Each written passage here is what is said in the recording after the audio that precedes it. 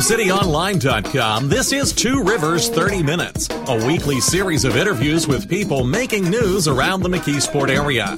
Produced by Tube City Community Media Incorporated, a nonprofit corporation. I'm Jason Toger, the Executive Director. On this show, we talk one-on-one with elected officials, community leaders, and others who are trying to make a difference in the Mon-Yough area. And we also take your questions and comments on Facebook and Twitter at Tube City Online. Brian Butko probably needs no introduction to anyone who has found any of his books. He is the author of several books about the Lincoln Highway. He's also the author of Diners of Pennsylvania, Klondike's Chipped Ham and Skyscraper Cones, the story of Isley's Roadside Attractions and Roadside Giants. He is also the editor of Western Pennsylvania History Magazine, that is the journal of the Heinz History Center. He is, as I found out this morning while asking Dr. Google, he is an adjunct instructor of history at Duquesne University. He is also the author of the brand new book, and that's what we'll be talking about mostly this morning, Kennywood, Behind the Screams, which was just released May 15th. Good morning, Brian. Good morning. Was that introduction largely accurate? That sounds pretty much like the person I know. Well, first of all, tell us, the new book came out May 15th. The little bits that I've been able to see of it, I have not got my hot little hands on my own copy yet. What? We need to get you one. Oh, I should have asked beforehand. It looks great. Well, thank you. Yeah, it's certainly been a labor of love, and both things, labor and love. Well, you and I are friends on Facebook, so I've been kind of following your research on this. You've got at least 2 years' worth of research into this book, but am I wrong about that? No, definitely. Probably more than that. I was going to say more than that. I think the idea went back about 4 years. Well, I'm a West Mifflin resident, so lifelong. So the idea has always been there, but the actual book, the idea about 4 years ago, and then maybe the real work got underway about 3 years ago. There have been other books about Kennywood. Charles Jacques Jr.'s book that came out about 25 years ago is probably the best known one. But you got unprecedented access, my understanding is, to the Kennywood archives.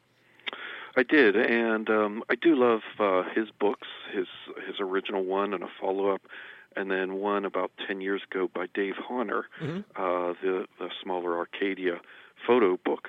But even though I loved them, the one thing that I always found hard to grasp was that there were so many rides. They're pictured in those books or in Rick Seebeck's video about the park, like Laugh in the Dark and some of the earlier rides, that it just seemed like there was a whole world of Kennywood that many of us don't even know about, as if it had come and gone and we weren't aware of it.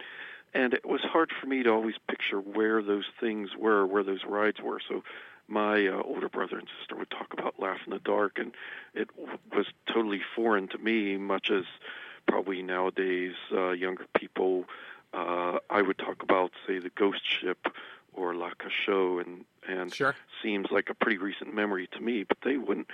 And so, well, you would have to be 25, if I can interrupt you for a second, to remember the laser loop, I would think, at this point, right? Or 30, right. Probably. Right, yeah. Right. There's another one that seems like a pretty recent thing, but time flies, and if you're 15 or 20 years old, that's all totally lost on you. So what I wanted to do was, instead of that chronology, and being a historian, I love history and chronology, but my own memory starts somewhere in the late 60s. So anything before that just seemed to be somewhat meaningless. So my idea was instead to make it more like a walking tour. So when you get to a location, you find out what was there, and especially using old pictures, it might give you some reference. It's a pocket guide, I think it says right on the cover, doesn't it? It does. Yeah. And that's part of what I wanted to do, was not make. There will be a larger version, but in speaking just to this one, I wanted it accessible both in price and size. So if you're at the park, none of us want to buy a giant book, but this one could go in a purse or in cargo pants, or stay in your hand, and so be small enough to carry. and small enough to stay affordable. Just hold on to it with both hands if you're going around and around, or if you're going upside down if you're at the park this summer. Brian Butko is on the phone with us right now. He's the author of many books on what is called commercial archaeology, and I want you to explain that term. His most recent book is called Kennywood, Behind the Screams. As Brian just mentioned, this first edition is a pocket-sized walking guide to the park. You can get to that or any of Brian's books by going to brianbutko.com, and that will direct you to the correct place on Brian's blog. I want to talk more about the history of Kennywood and some of the fascinating things that you unearthed for this book. But I want to ask you a little bit about you first. I know a little bit of your background, but I bet some of the folks who have seen you like on Rick Sebak's TV specials probably don't. You mentioned that you are a lifelong West Mifflin resident. Yep, spent my entire life in West Mifflin, still there. So somewhere like Kennywood, that becomes part of your life, and you think that everyone has an amusement park in their backyard. Right. And I remember as a child thinking the same about Isleys, that we just thought the whole world had them. They were everywhere in our lives. And then as you grow older, you go a little bit beyond the borders and find out that's not at all the case. How did you become interested in history in general? I think our family would take those day-long trips to Little Washington and Bedford and up north to Conneaut Park or into Ohio, and just got started that way, seeing the places and sensing that they were disappearing over time. And so I still like that, seeing the layers and being able to tell what came from what era and what it meant to a place. You got a master's degree, I believe, from Duquesne University. Where is your undergraduate from? Well, I am a graduate of Pittsburgh Institute of Aeronautics with a degree in avionics, so of course I'm a historian. But when I was there, I always enjoyed working on the old tube radios. Sure. And I used to go to the Pennsylvania room at the Carnegie Library. They had all the schematics there, although you'll appreciate that one day I went and the schematics were no longer there, and I said, "What's happening to them?" And they showed me to the window, and I said, "Why there?" And at the bottom of the window, 2 floors down, was a dumpster. They were throwing all the schematics out. Oh, boy. They said, "Well, these take up tons of room, and you're the only person who uses them." So one of the many heartbreaks as a historian. But when I realized I was more interested in the history of radios than repairing the integrated circuits, I went back for a degree and got my undergraduate in history at Point Park in town, and then a graduate degree at Duquesne. Okay, so Point Park and Duquesne by way of the Pittsburgh Institute of Aeronautics. Do you fly at all? I don't. Brian Butko is a historian. He is the editor of Western Pennsylvania History, the journal of the Heinz History Center in Pittsburgh. He's a lifelong West Mifflin resident, and he is the author of numerous books, including the newest book, Kennywood, Behind the Screams, the pocket edition. We're going to have to take a break here in a minute or two, but I want you to talk a little bit about how you became interested in 20th century history in particular. As kind of an amateur historian myself, one of the things you notice is that history of great wars and of the 17th and 18th centuries is sort of taken very, very seriously by academics. The more recent history of the 20th century and now we're 16 years into the 21st century is maybe taken a little bit less seriously. Have you noticed that as well? Oh, definitely. Okay. The story of my career, I think, in trying to pursue what's sort of derisively dismissed as pop history, as if it weren't as important as the wars and the generals and politics and economics. But one of the things that people often comment on is, if you take history in high school, you kind of get up to the Revolutionary War in American history, and then nothing much happens, it seems like, after that, at least according to high school history. Right. Well, and as I made those family trips in the back seat and would see the gas stations and diners going by, and then as a teenager started noticing they were disappearing, I became interested in their history and preserving the places and the people. And I just thought, how many thousands of people worked as waitresses or at motels or what have you, and their story just disappeared. It was not documented. So going back to when I got into this in the late 80s and early 90s, that was really out of favor then. It's been interesting, though, watching the transformation to where even if that's not all taken real seriously, it certainly has gone from not at all looked at to being so prominent on the internet, where now you can go and find tens of thousands of pictures of neon signs and diners. So it's a funny transformation. Let's pause. It's a good place for us to pause, and when we pick this back up, I'm going to ask you a little bit more about that, and also ask you to define this term, commercial archaeology, that you have been involved with. Okay? Sure. Stay tuned. Support for this broadcast comes in part from the McKeesport Hospital Foundation, celebrating 36 years of supporting community health programs and services for you and your family. The foundation works with UPMC McKeesport as well as through the Mon River Fleet partnerships in Braddock, Clairton, Duquesne, and McKeesport. If you would like to make a donation to the McKeesport Hospital Foundation or find out more about it, visit mckhospitalfoundation.com or call 412-664-2590.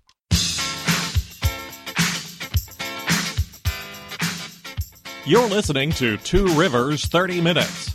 Support comes from the readers of TubeCityOnline.com and the Tube City Almanac, and we thank them for their support. If you'd like to contribute, please visit our website, call us at 412-614-9659, or email us at tubecitytiger@gmail.com. Brian Butko is our guest this morning. He is the editor of Western Pennsylvania History. That is the journal of the Senator John Heinz History Center. He is also the author of numerous books, including Kennywood Behind the Screams. It's the newest book that came out May 15th. It is obviously a history of Kennywood Park. You may have also seen or enjoyed Brian's books on the Lincoln Highway, on diners in Pennsylvania, roadside attractions, and roadside giants, and of course his book on Isleys. You can find out more about any of them and purchase them at his website, brianbutko.com. Before we took the break, I was asking you a little bit about 20th century history has until recently kind of gotten short shrift. People viewing it as not as serious as the American Revolution or World War II or something. But I asked you about this term that pops up over and over again called commercial archaeology. What is commercial archaeology? Well, I think by the 1960s there was a growing awareness of all aspects of American culture were so quickly changing that people were starting to document them. And, I mean, that can be everything from more popular oral histories to artists like Andy Warhol. So there was a Society for Industrial Archaeology formed for the mills that were already starting to close. It had already peaked in the late 50s and were starting to decline. And so by the 1970s, there was a similar movement with diners and drive-ins that when they had started the 1960s were in full flower. But as the decade wore on, like so many things, in fact, it's both the 1860s and the 1960s were called the Brown Decade because of the war and the change in fashions, whether it was dresses in the Civil War or think of car interiors from the 1960s that by the end of the decade had gone from sparkly and blue and white to green and black and brown. Yeah. And so with that was the fading of the roadside culture that had been so popular and beloved years before. And so in 1977, a group of people, including some local people, got together and formed the Society for Commercial Archaeology. And so they'll be celebrating their, 40th anniversary next year. And you have edited their journal since, 1996? I've edited and been designing it now since in more recent years. And so, again, it's been interesting watching just as that was gaining traction and the Internet came along. And it's an interesting phenomenon because that group takes it pretty seriously. Again, online, there are endless photos of gas stations and diners, but we try and do it a little more seriously, look at the meaning behind them. And so that's a segue to the Kennywood research that we certainly had a lot of fun, or even Isleys. There's so much fun aspect to ice cream and food and deli, dairy places, but there's also a serious side to it that we don't want to be overly serious, but we do want to make sure that things are documented and told correctly. And so even my books about roadside giants and attractions, among all the fun, we want to make sure that the facts are right. Let's. I want to get back to the fun aspect of it, and also back to what sort of amateur historians, including myself, I said to somebody, I said a few weeks ago on this program, there's a thing called amateur radio. A lot of people think that's what I do on the radio, but that's entirely different. Brian Butko is our guest this morning. He's the author of the new book, Kennywood Behind the Screams. You've probably seen him on some of Rick Seaback's specials. He's also the author of very well-received books on the Lincoln Highway, on roadside attractions, and on Isley's. You can get to his website at brianbutko.com. Is this, let me back up one step here. Commercial archaeology, as people probably have learned in school or know, is when you go into an Egyptian ruin or a Greek ruin, and you very carefully try to document and painstakingly reconstruct ancient civilizations. Or in the United States, we have the Meadowcroft Rock Shelter, not too far from us, which is a prehistoric settlement in Washington County. And people unearth the ruins of Fort Pitt and Fort Duquesne in Pittsburgh, for instance. How does commercial archaeology what similarities and what differences does it have? Well, you're right. It's different. It tends to be far less of the digging in the ground, but more so a modern version of digging to find these places that get forgotten on two-lane roads that are bypassed 2 or 3 times by a highway and then a 4-lane road, and then, of course, by air travel. They're also covered up. So many diners were remodeled to look more modern and less flashy, and then just decline. And even the literal sense that if you think about it, how many of those old gas stations do you still know that have the 2 bays where they work on cars and they're pumping gas with the hose you run over? So many of us, that was our lifetime not too long ago, and now all of a sudden I bet we all go to Sheetz and GetGo, and where are those local stations? And it's not too long ago, but the roadside is always changing so quickly, and so the same with drive-in theaters. I grew up as a kid going to them. In my 20s, I was going to the abandoned ones to take pictures, and now Now, where are they? They're almost all gone. You have to drive pretty far to get to them, and I'm glad a few of them exist. But in other words, that there almost has become a literal sense. I don't think the group, the SCA, the Society for Commercial Archaeology, meant it that way in 1977, but it certainly has become that way, that you almost have to dig to find so many of these places. So I want to get to some of the things that you unearthed about Kennywood. So if people are wondering, when are they going to start talking about Kennywood? Stay tuned. We're going to be back to the topic of Kennywood here soon. But to sort of close the loop, one of the things you've mentioned is that with commercial archaeology, so many of these things were lost because it was originally on a 2-lane road, and then there was a 4-lane road built, and then the interstate was built. Is that a uniquely American thing? Does this happen in Europe or Australia? It's in other countries, but yes, by far it's an American phenomenon because of the car culture, I'm assuming, and the mobility. Right, and the fact that there was so much open land a century ago, and then that car culture boomed. It was mostly an American-centric phenomenon, and it just, I want to say blossomed, but that sounds so pleasant. Yeah.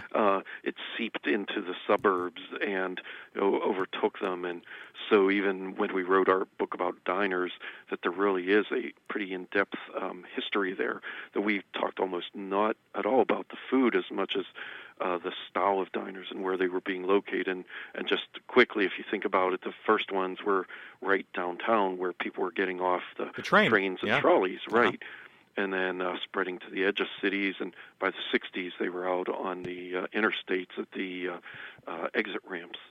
And it seems to me that this is also a fairly recent phenomenon, that people always in the United States traveled, but they traveled on the old post roads, or they traveled on the national road, and they came to the heart of these little towns like Adamsburg or Irwin or Wilmerding, Turtle Creek, these little roads that wound through valleys. And that happened for 100 or 200 years, and then there was this very brief period of like 1920 to 1960 where national highways start to come in. That really compresses a lot of history into a very short amount of time. A lot of change, a lot of cultural change. Right. And I think that's what draws a lot of people to it, that it's fairly recent. There's some remnants of it. Some places can actually still be visited, like some diners, or, say, Ritter's Diner or Kennywood Park. Or Kennywood, yeah. Right. So I think that's part of the fun to it, that it's old enough to be history, but there's still things that you can experience, which is harder if you're talking about a Civil War battlefield or Revolutionary War battlefield. That becomes a pretty distant thing. That we have to take one more 60-second break. When we come back, I want to ask you some of the things that I don't want you to give away everything in the book, but tease some of the things that are in the new book about Kennywood, okay? Sure. We'll be back in 60 seconds to wrap up this morning's show. Support for this broadcast comes in part from the McKeesport Hospital Foundation. Since 1976, the Foundation has addressed key concerns that affect our good health, as well as our education, social needs, recreation, safety, and security. The Foundation partners with UPMC McKeesport and other agencies to eliminate barriers to all services for all residents of the Mon Valley. Visit mckhospitalfoundation.com or call 412-664-2590. You're listening to Two Rivers 30 Minutes, a production of Tube City Community Media Incorporated. You know, we're looking for help in getting this show on the air and for help with other projects. If you're interested in the McKeesport area and you'd like to host a program or write articles for the website, call us at 412-614-9659 or email tubecitytiger@gmail.com. And we're back for a final few minutes. Our guest this morning is Brian Butko. He's the author of the new book, Kennywood Behind the Screams, and you can find that at Amazon.com, Barnes & Noble, or by going to Brian's website, brianbutko.com. He is a West Mifflin resident lifelong, as we learned this morning. So the new book is called, we've talked a lot about how you got into the field of commercial archaeology, but the new book is called Kennywood Behind the Screams. You had unprecedented access to the Kennywood archives. What are some of the more unique things that you have been able to unearth? Well, the funny thing is that didn't happen overnight. When I first started asking them 4 years ago about doing the book, I pretty much had a year of not getting much attention. You know, I realize now they get bombarded weekly, if not daily, by people just like me who want to write a book and have good intentions. But I've done it before, and I was pretty serious, and I kept after them till they relented, to their credit.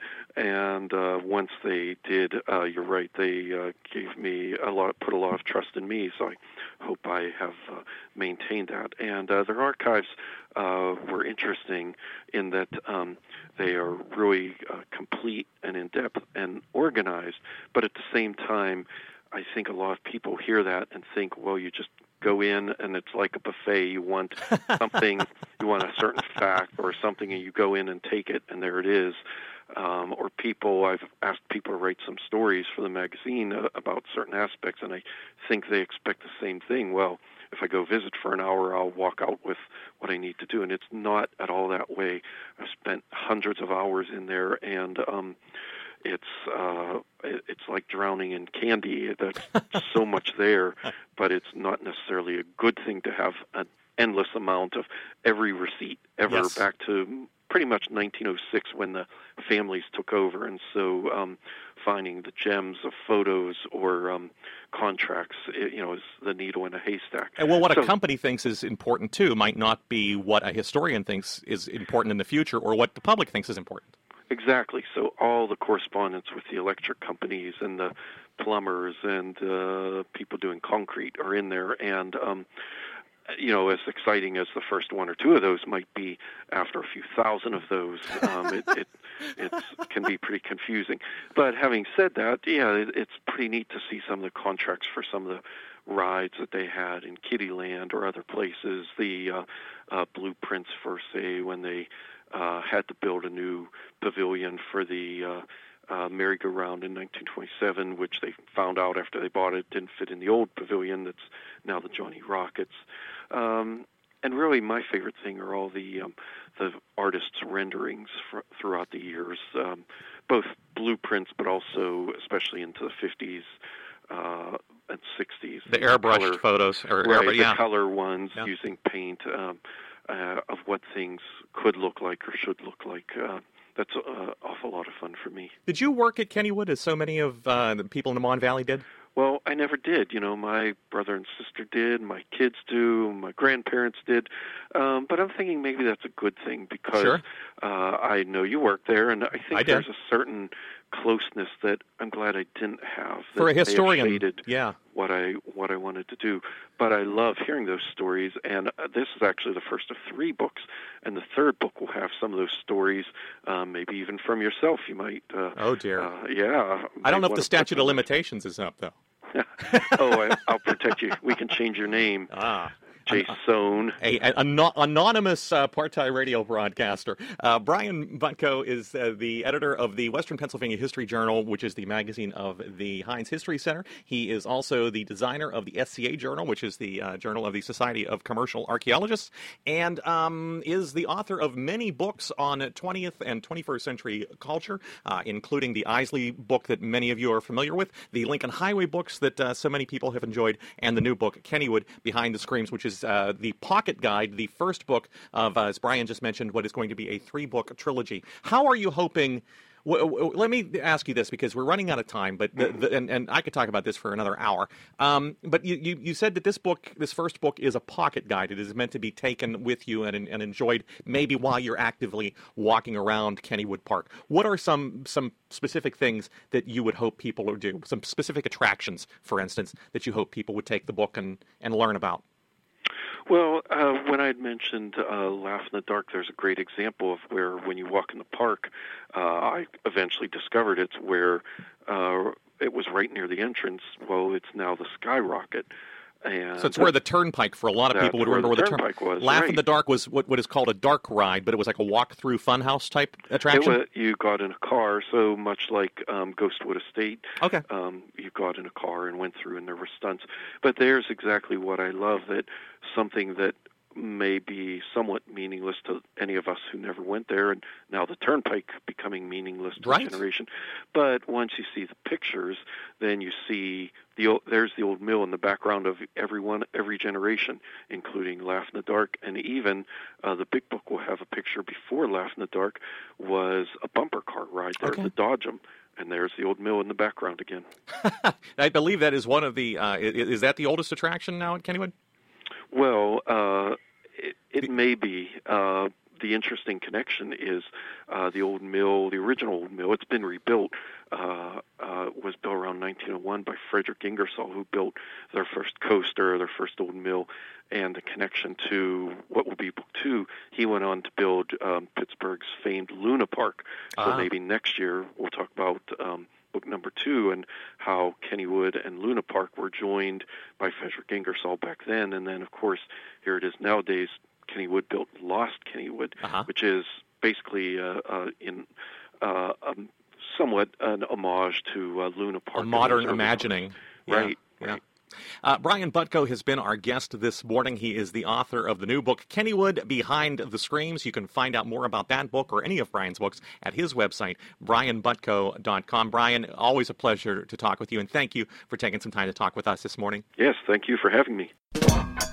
You've been listening to Two Rivers 30 Minutes. Copyright 2015 Tube City Community Media Incorporated. Opinions expressed on this program are not those of Tube City Community Media Incorporated, WEDO Radio 810 Incorporated, or those of AM Guys LLC, WZUM 1550. Listener support makes this program possible. If you'd like to make a tax-deductible contribution or find out how you can underwrite this program, please visit our website at tubecityonline.com and click on the donate link. You can also get a free subscription to this program and other podcasts at our website using Apple's iTunes or Stitcher.com.